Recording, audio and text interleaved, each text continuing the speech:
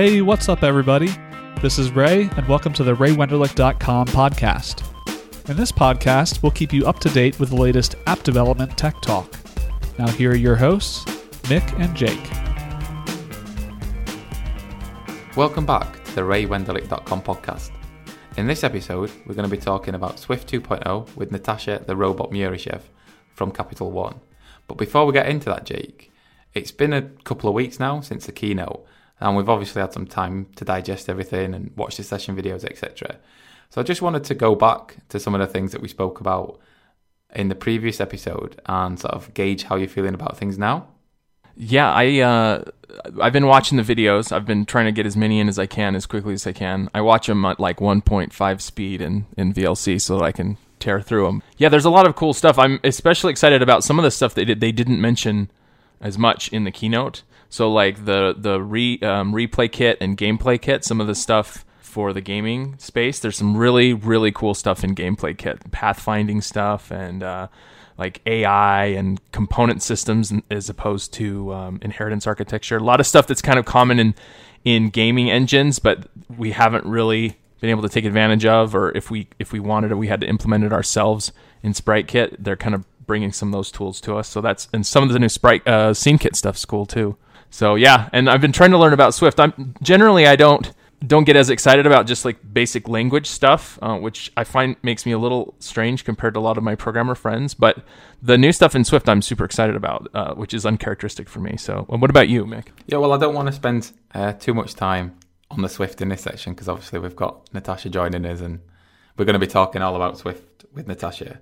But I'm not surprised to hear that you're excited about all the new game-related stuff. But to be fair as well, it pricked my ears up a bit, and I've mentioned this to Ray a couple of times this week. I'm one of those people that kind of is almost sat on the fence when it comes to game programming, because whenever I've tried it in the past, I do have an interest in it, but whenever I've tried it in the past, I'm able to get so far, and that's usually like taking sprites and putting sprites on screen and getting them to move around. But then I don't quite know how to take that next step. You know, like I know that I need some AI, I know that I need all this other kind of stuff to actually take, you know, what is a nice little graphical concept and turn it into a fully fledged game. And I think some of the stuff that's in gameplay kit would allow somebody like me now to be able to take that next step and develop a fully fledged game, because Apple are actually providing all that environment that you need to do that in. So I think that's really cool. Obviously, I'm really excited about watchOS 2, and that's pretty much been everything that I've been doing for the past couple of weeks. So I binge watched all the WatchKit related sessions and all the new frameworks like watch connectivity and complications, which I do want to pick up with you. But the other big thing that I'm really impressed about is UI stack view. Now, I think this has been ported from OS 10 because there is an equivalent NS stack view on OS 10 that I think has been around prior to El Capitan. And it is the kind of next natural step for auto layout on iOS, I think. And having worked with something very similar in WatchKit the last few months, I'm really happy to see this on iOS and just see how actual powerful it is. So the stack view is a way to do layout similar to what the watch does, wherein you don't necessarily, you throw stuff into a container and it just kind of spaces them out equally, right? And then you can stack views inside of stack views. I haven't watched the session, so I'm just genuinely asking. Yeah, no, that's exactly what it is. You can stack things horizontally or vertically, and there are four different ways that you can spread out the contents. So it's like leading, trailing, equally spaced or proportionally spaced, depending on the subviews that are within that stack view.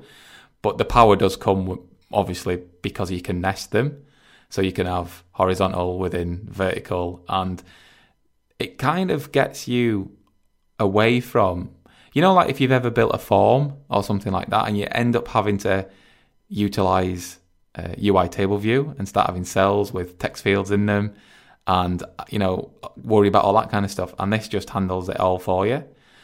But also, like the example they gave in the Mysteries of Auto Layout session 1, which is where they really talk about it in depth, is they take quite a complex layout that's built with auto layout constraints, and then sort of are given this design brief that they need to insert this new view, and this new view has got to go right in the middle of this existing view hierarchy, which basically everybody knows is just going to break all these constraints, and you're just going to have to like roll right back with, like just whichever button it is in Interface Builder, it just removes all constraints and start adding them again from fresh. But then he basically rebuilds it using UI stack view and just takes a view and puts it in the right place, and it just does the right thing.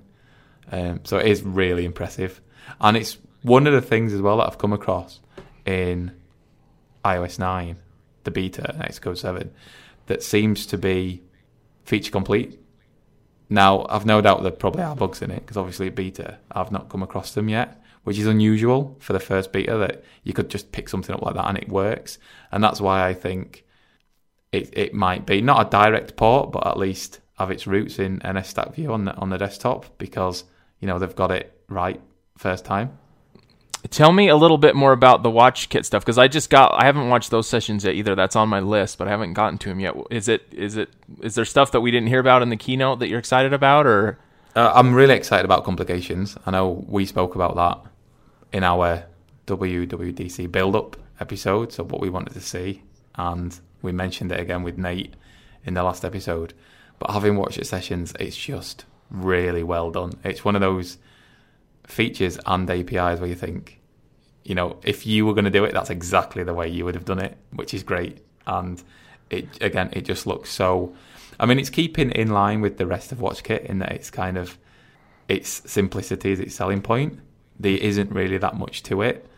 But, I'm a really big fan of the time travel feature in general. Yeah, I'm excited about that. Are you running the beta on your watch? I am. Yeah, that was the first thing that I did on Tuesday morning. I've been too afraid to do that. Well, I thought it's not the watch; it's my phone. My primary phone. I don't want to upgrade yet because I'm worried that I won't be able to use it. So. Right. Well, I've already been scolded by a few people on the team, because what I've done is I had a Motorola Moto G Android phone for some of the Android stuff we've been doing on the site. Needed a test device. So I took the decision to make that my primary device now, so that I could put iOS 9 on my... So you're kind of going over to the dark side. Well, yeah, but only I'm just kidding. Temporarily. Yeah. It's not a permanent move. It's a short-term residency. I've been worried about you. I keep hearing these things that you're going to be doing more and more Android, and I'm just like, we're going to lose him.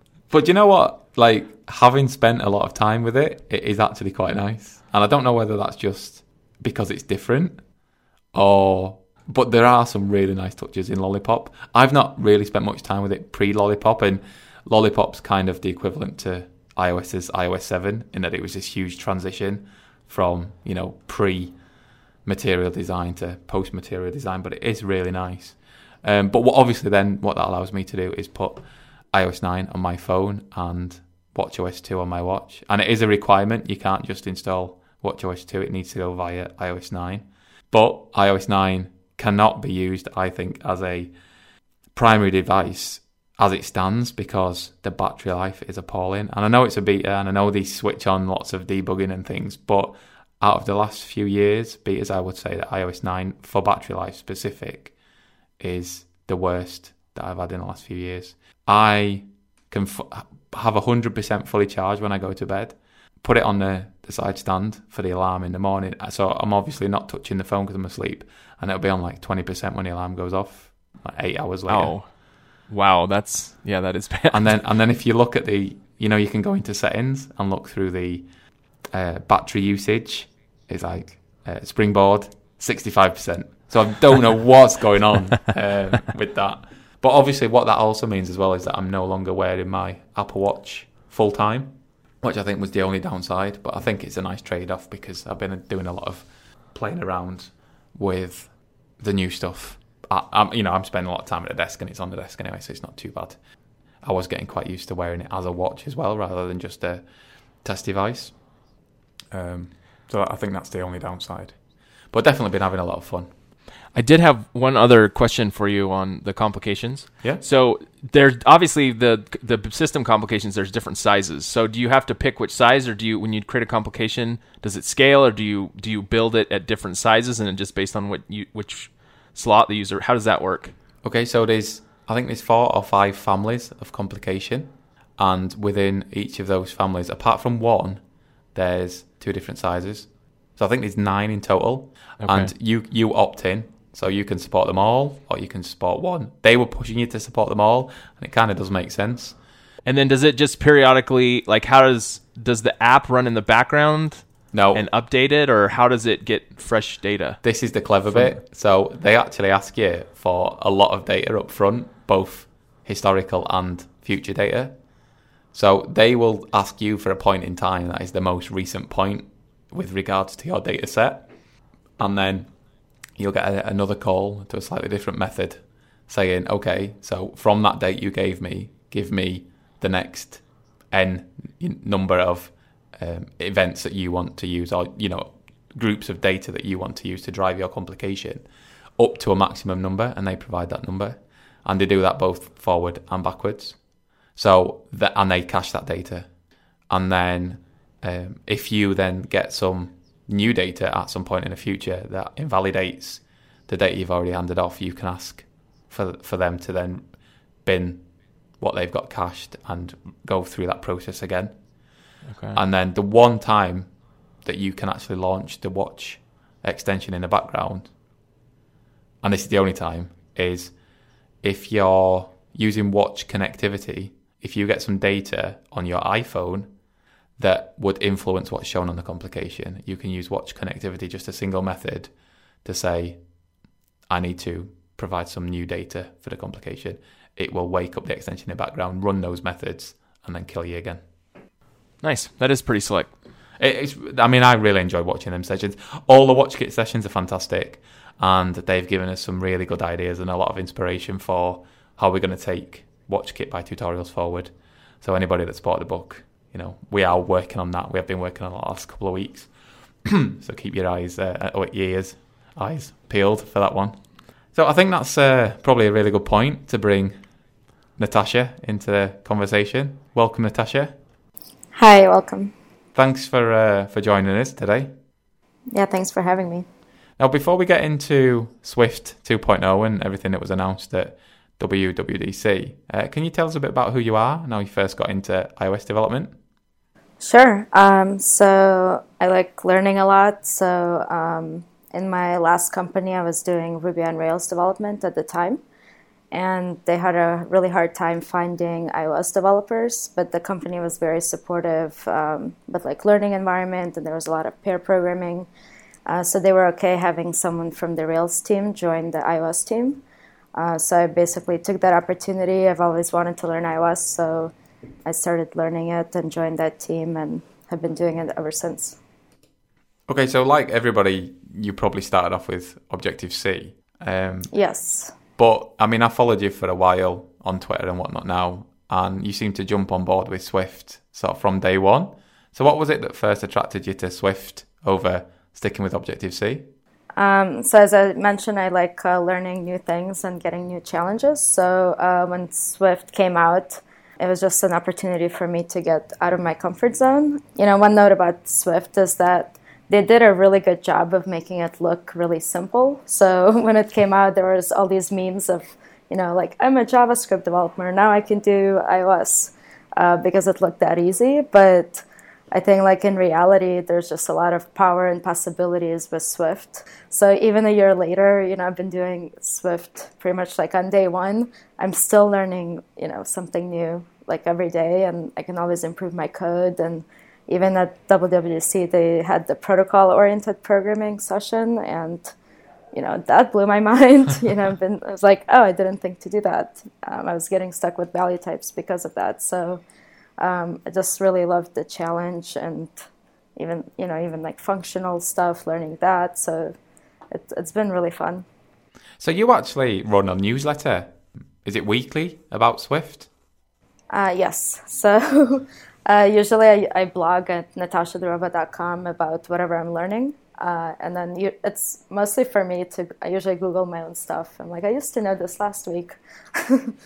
But I think when Swift came out, there was all this other stuff coming out from the community that was super interesting. So it was more for me to keep track of all the new stuff, what's popular, and then trying to get my thoughts around it. And that's been a really helpful tool for me to kind of go back to and, kind of see how to do things that someone else wrote about from a different perspective.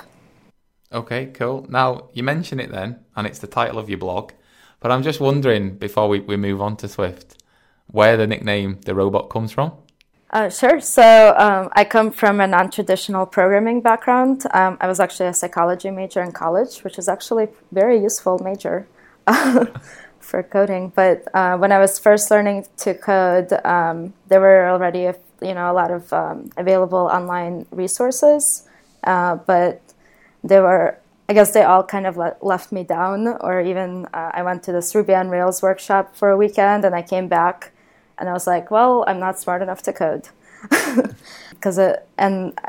always done well in school. So then I ended up blaming myself and being like, I'm not smart enough. But, kind of 3 months after that, when I quit, there was a blog post about Stanford's programming methodology course. And it's free online. So I was like, okay, I guess I can look at it. And the genius of that course is the way they teach it is instead of diving into, strings and arrays, dictionaries, functions, which all sound super easy to us as programmers who've done this. But when you're coming from zero background, it's really confusing. So instead of doing that, they actually had this really nice 2D world of Carol the robot. So hopefully you see where this is going.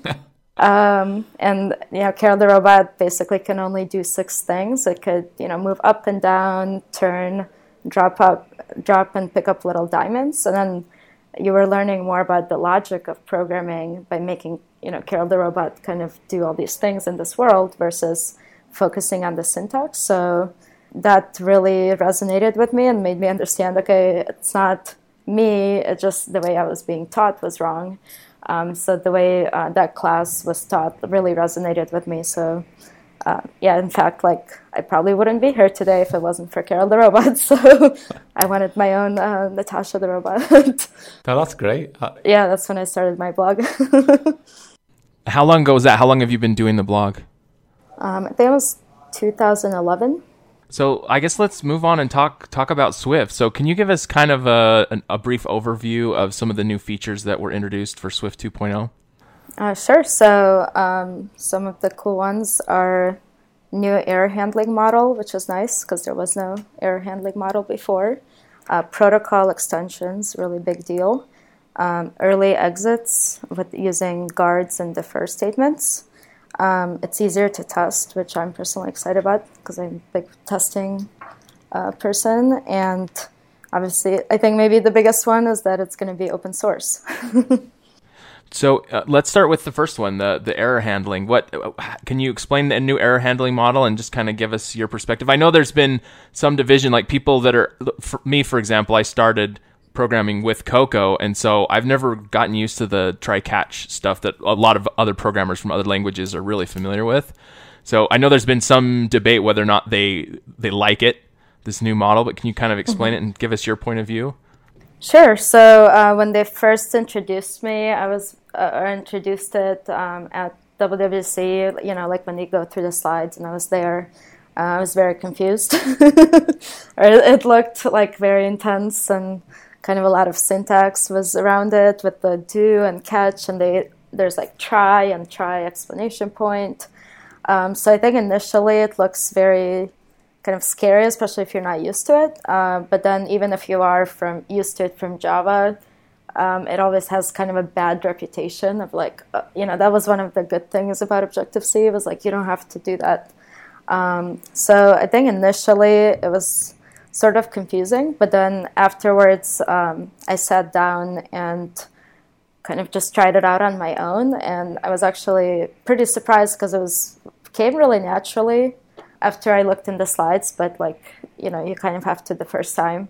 Followed along and did my own example, and it came really naturally, and it was really nice, mostly because you didn't have to return an optional value. You can kind of just keep going. In combination, you have to combine it with guards, maybe at the first statement, and it's very elegant, I think, at the end, but it is something that we'll have to get used to, maybe if you've never seen it before.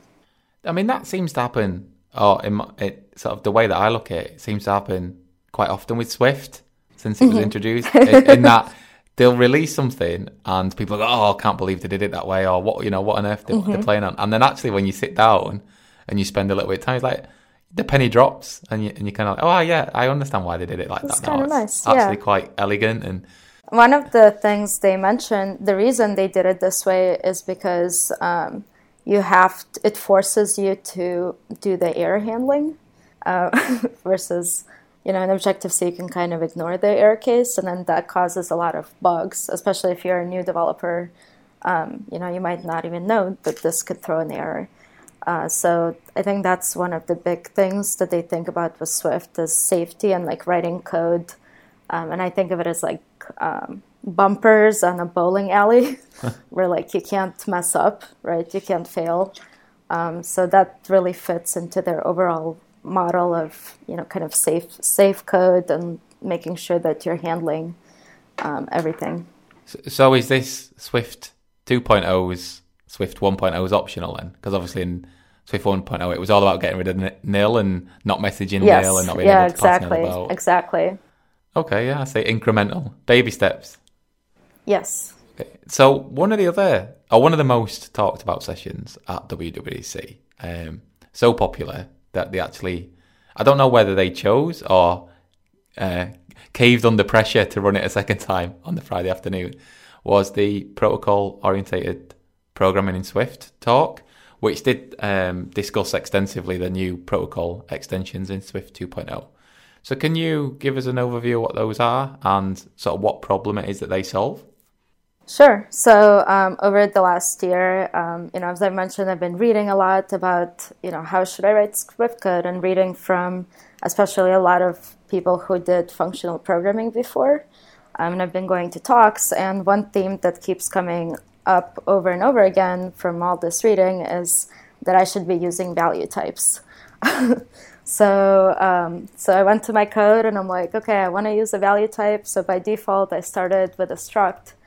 But then over some time, I'd end up having to subclass, but you can't subclass a value type.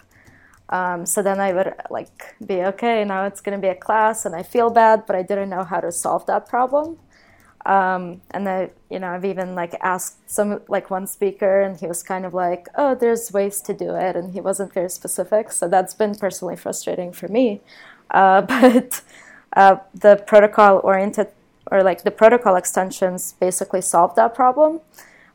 Because you no longer need to really subclass. So one of the issues with subclassing is single inheritance. You can only inherit from that one class. So then that class becomes bloated with kind of default functions or functions you need to implement. But instead, you can now have a default implementation of your protocol functions, which means... So one example of how this was used, and they gave this at WWDC, was the map function. Before Swift 2.0, they had to make it a global function because they needed it to work on maybe arrays, like optionals had it, I think dictionaries had it.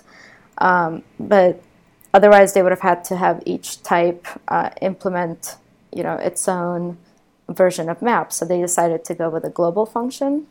But using the protocol extensions, you can now extend the collection type protocol and, implement a default map representation, and it'll apply to anything that, implements that protocol. So now value types can inherit from, or can conform to multiple protocols and use functionality in that really powerful way, instead of having to subclass some weird object that kind of tries to fit everything into it. So if I was to implement something on the array class, what if I have an array of types that protocol didn't apply to? Is there a way to carve that out? Yes. So there's, I think you can use a where statement. I don't know. I don't remember the details, but there is a way that they showed in the video where you can specify, all collection types except ones that don't conform to equatable protocol or ones that do. So there is a way to be a little bit more specific to which, what it applies to. I think that was actually one of the specific examples that they gave, Jake. Have you watched the session, Jake? Yeah, pieces here and there. Yeah, because I'll have to rewatch it a few times myself. Yeah. So I've been like taking them when I go work out. I'll listen to the audio, and so you know what I mean. I'm in and out. Yeah. No, because that was one of the sessions that I really enjoyed. Just the whole crusty character and the way that they portrayed him. Because obviously a lot of the sessions at WWDC are, it's one guy and they're just instructing you. And then there was this, and he was almost acting out this whole piece. It was entertainment. I was in the front row. I caught the Friday session because I missed the Wednesday one. And I was like, yes, I get to go see it. And it was really cool seeing it live because it was like basically like a skit. You're like seeing a live show. He had a whole personality and the whole story. So No, but I mean, it was good because it was basically that crusty character. Every step, he throws him a new. But what if I need to do this? And then he's like, well, you can just do that with protocols. And it was really good. Really enjoyed it. So another thing that I've heard about that's new in Swift is the guard statement. From what I can tell, it's just the opposite of an if statement. Like it just flips so it executes the first block if the condition is false. Is it more than that? Like why do we need it if it's just that? So it's sort of like that, but one of the things it helps with, but the main thing is it lets you do an early exit. So when you're using guard, you're programming for the positive scenario. So it really lets you focus on that. So, you unwrap the first optional and if there's, maybe in your JSON payload, it's missing or something, and your model depends on that optional being there, then you can right away return from that function in one method. And then if it is there, you just continue in this positive flow, and you can use the unwrapped value throughout your function. So it's just a very nice way to get rid of like maybe multiple embedded if statements. And think positively about like what you're building. I was just going to say one other thing that they introduced to get around sort of multiple if statements and the pyramid of doom in inverted quotes is you can do there are some changes to optional binding, meaning you can do multiple bindings on a single line now, which is quite cool. Yeah, they allowed it to, this was in Swift 1.2 that it was introduced. Oh, okay. But this works hand in hand with guard as well. So yes, exactly. Guard works as long as all those unwraps work. Yeah, and you can even use like where statements. So now you can check against like enum, like different pattern matching. So it got like very powerful and fancy in Swift 2.0. So the other thing I've heard about is the defer statement. And what I understand that means is that it will wait until you exit the current scope, and then it executes the defer command. Is that correct? Am I describing that right? Yes. So as I mentioned, guard allows for early exits. So at any point you can exit your function if a value is not there that should be there. So defer is just a nice way to say once, no matter what happens, execute this whenever it exits. So you don't have to kind of duplicate that code in every single maybe guard else statement or positive scenario. I guess in Objective-C code, a lot of times I'll see like a go-to bailout label. Is that essentially what defer comes down to? I haven't seen that, but that sounds about right. Yeah. Like when you're trying to, I don't know, a lot of times in like media decoding stuff that you do 2 or 3 different things and you're opening different files and you're checking whether or not you can read them and whether or not you can decode them. And then it's basically like what I've seen is that at the very end of that particular method, there'll be like a go-to bailout and it just goes through and cleans everything up and resets everything back to a default state. Yeah, reset state. Yeah. I mean, one thing I think nice about defer is you're not restricted just a single defer block in a method. You can have several, which allows you then to tie your cleanup next to your assignment or your creation rather than shifting it all to the bottom of the method. So I think your code is a lot cleaner and more readable. Yeah, you can basically just see, okay, this, but this keyword, it's going to run at the end. So it's just, different, even like the try statements and the way it's set up, you can quickly read what is intended once you understand, obviously, the syntax. Now, we've talked about a few things that have been added to Swift 2.0, but on the flip side of that, some things have been removed as well. And one of those that came as quite a surprise was that print line has been deprecated, which I'm sure we all use for debugging. So I was quite surprised to see that, but they seem to have taken all the different print commands and just rolled it into a single one. Yeah, that seems simpler, but then the new print kind of prints on the new line by default. So if you don't want that to happen, you have to, pass in append new line false argument. So that's sort of annoying, but, we can live with it. Now, one of the other things that they pushed on when they were talking about Swift 2.0 was the new version of the migrator. So I've never really had much luck with the migrator. I was wondering if you'd given the new one a shot and whether or not it works, and works as well as they would have you believe it works. So I haven't tried it yet, but the apps that I'm working on, they can't be upgraded to Swift 2 yet, unfortunately. But I have heard good things, and I have seen already libraries that were able to upgrade to Swift 2 like the next day after it was announced. So that gives me hope. It seems like they really worked to make that a good experience. And usually Xcode, when you go from one Swift, to a new Swift version, they're pretty good at least around telling you what the errors are and pointing those out. So even if there's a lot of them, you kind of get helpful feedback on how to fix them. So I think it has potential to at least try out. Yeah, I mean, it's nice that they are if it does work that well, that they're putting that effort into it, because with something so new that's moving at such a fast pace, if they want widespread adoption, then I think they have to support it in that sense. I don't think they could make such big changes so often and just be like, nah, you're on your own. So no, it's good that they're putting that effort in.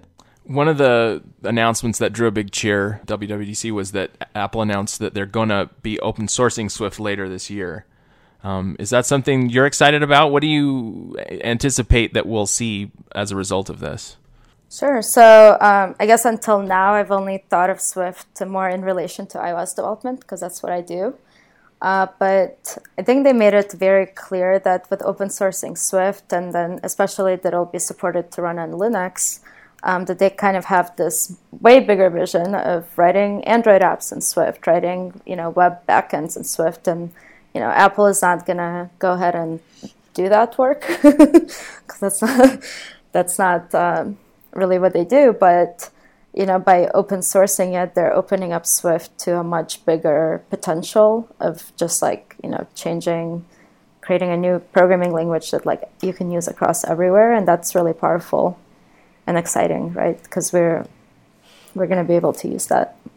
In some ways, I kind of am guessing that it will be a test to see how good Swift is. Because if you're an Apple Cocoa developer, you're already invested in Apple, and so you're going to jump on Swift and you're going to be excited about it. But somebody that's an Android developer is only going to use Swift if it's better, right? Or has some real compelling value. So I'm really eager to see. Well, you won't have to use Java. Yeah. Well, I was thinking about this. Obviously, every other platform tries to entice iOS developers to develop their apps for their platform. I know Microsoft were even paying developers at one point to port their apps to, I think it was Metro at the time, but it'd be Windows 10 now. But I was wondering, once this goes open source, if Google will at least have some interest in looking to see if they could adopt it for Android as an alternative, not to replace Java, but as another way into that platform to try and entice people to at least offer apps on both platforms, if not try and entice some developers to take the leap over. So I think it will be interesting to see, once this goes open source, not so much what the community does with it, but what other platform vendors do. And also another thing to think about is Apple seems to be investing heavily in education of Swift. So I was actually like in line in the like women's restroom at WWC, and there was a teacher or professor, and she said there was a event the day before where for teachers that some professor that they've partnered with has open sourced a whole curriculum on teaching Swift. And that in combination with like playgrounds, if they're able to get adoption within universities, not just for iOS courses, but also maybe as a beginner course, because playgrounds are so powerful for visualizing everything you're doing.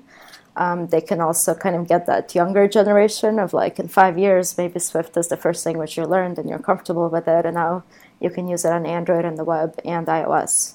So it's maybe the bigger approach and bigger vision. So Natasha, as a way to kind of wrap our discussion up today, what would you say your favorite Swift 2.0 feature is, and why? What are you really excited about?